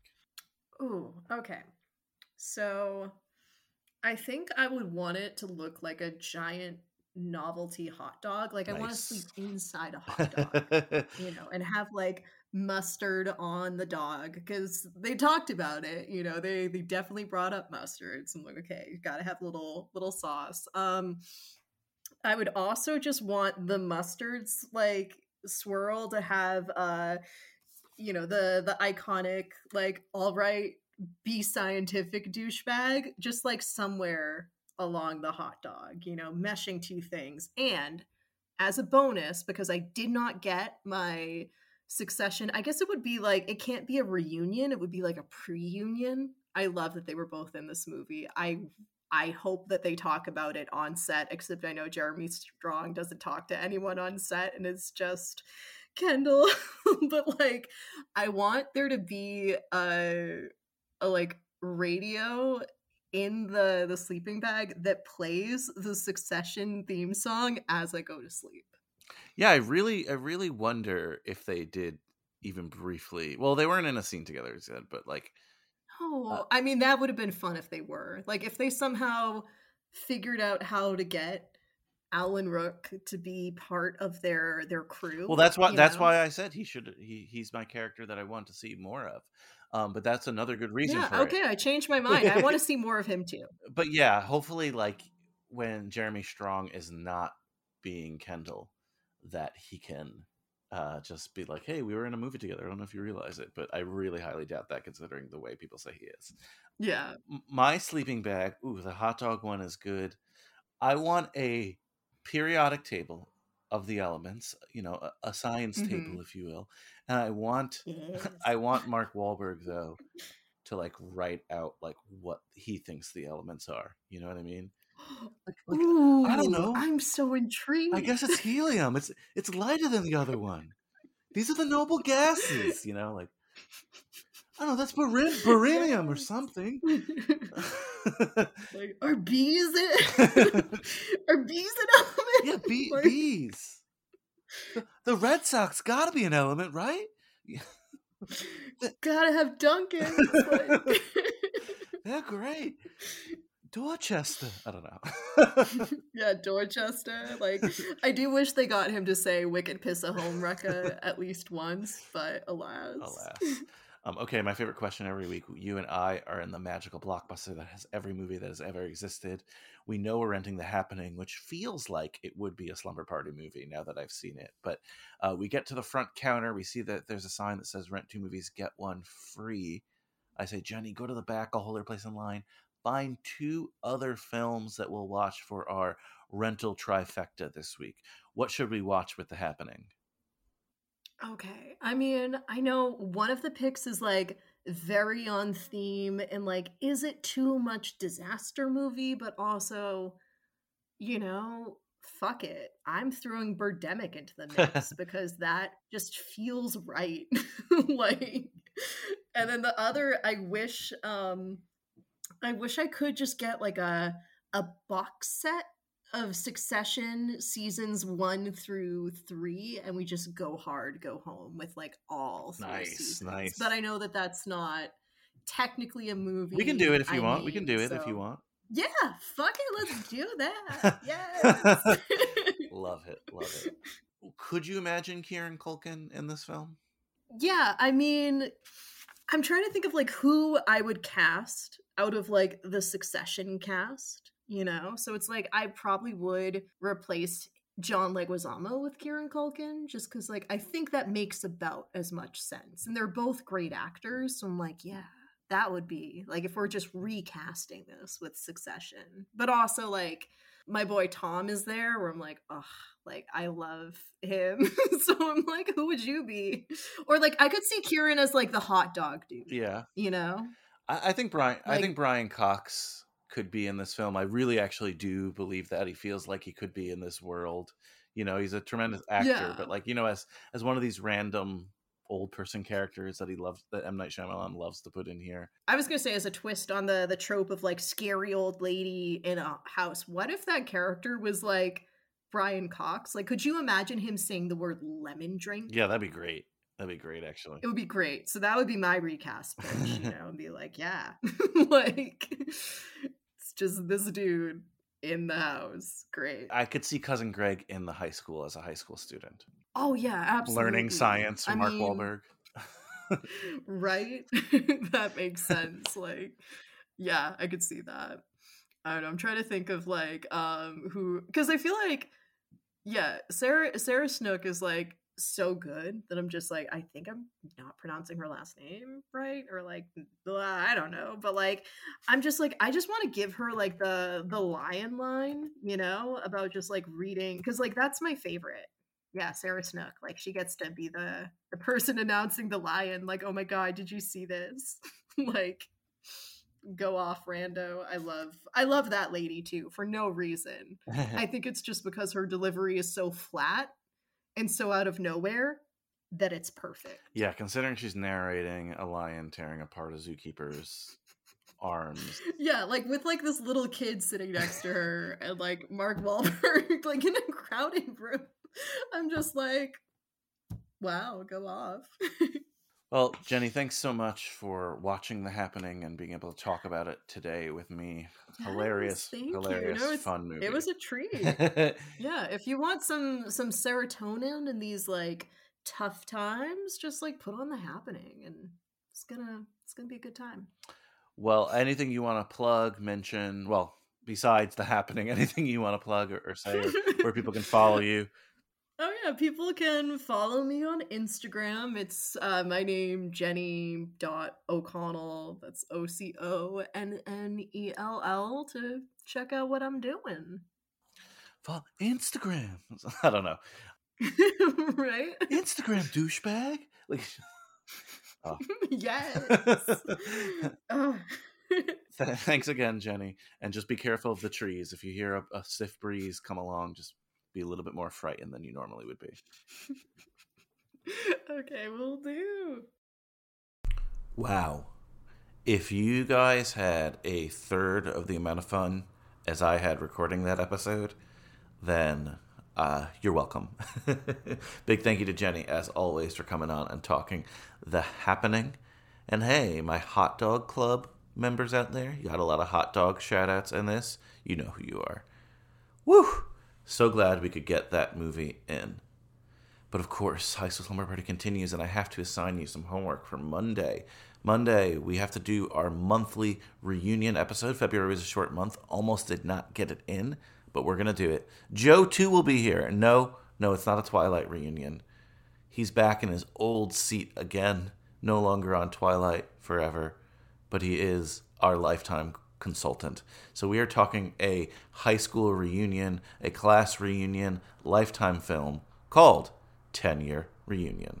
10 years ago, 5 best friends put their darkest secrets in writing. Sealed with the kiss of death. What does that mean? It means these secrets are going to the grave. And made a promise they couldn't break. We each have to swear on this capsule no matter what we're doing in 10 years. We're going to return to Harmony and open this thing together. Yep. Cuddle, hug, swear. But just before graduation... Oh my God. Can someone call 911? Everything changed. Please, someone! Now, 10 years later... Old memories are beginning to surface. You made a promise to Abby. Carly, Abby isn't here. And a lot's changed since high school. What's in that time capsule hasn't. And what they're all about to uncover X marks the spot. Hey guys, welcome back to school. is that digging up the past Now on to our first clue, which you can find tucked into the frame. But just so you've all been warned, you may not like what you find. and unearthing your private demons. You think one of us drugged her? I think she saw something in that capsule that she shouldn't have. Can be a grave decision. Hello? Who's there? Mar Vista Entertainment presents Casey Clark, Jillian Nelson with Anya Engel-Adams, and Kayla Ewell. Sometimes it's best to let what's buried She ruined my life. I just wanted everyone to stop believing she was so perfect. stay buried. You're sick. Or am I just willing to do whatever it takes to get to the place you've all taken for granted? 10-year reunion. Ooh, when Joe 2 talks Lifetime, you know it's going to be fun. I can't wait for this one. This homework is easy, guys. This is on Prime. You don't have to search the annals of the Lifetime archive for this one. If you have Amazon Prime, free to watch for you. So check it out there. 10-year reunion. One more thing before I let you go, though. Remember that life moves pretty fast. If you don't stop, look around once in a while, you could miss it. Let's leave you with, come on, Doobie Brothers, Blackwater. The original version, not the Wahlberg version. Later, dudes.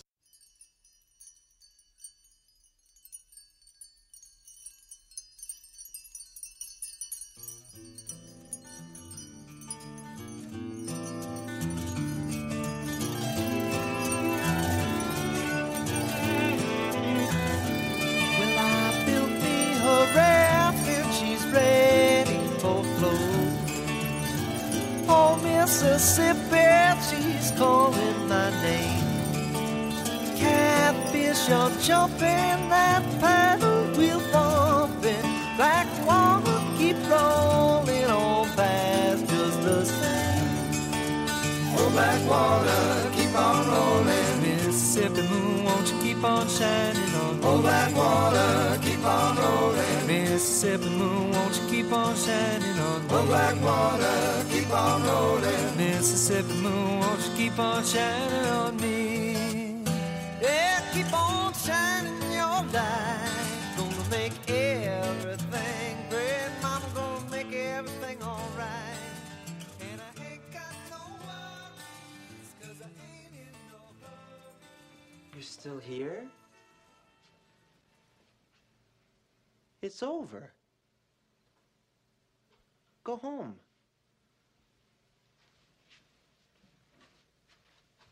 Go.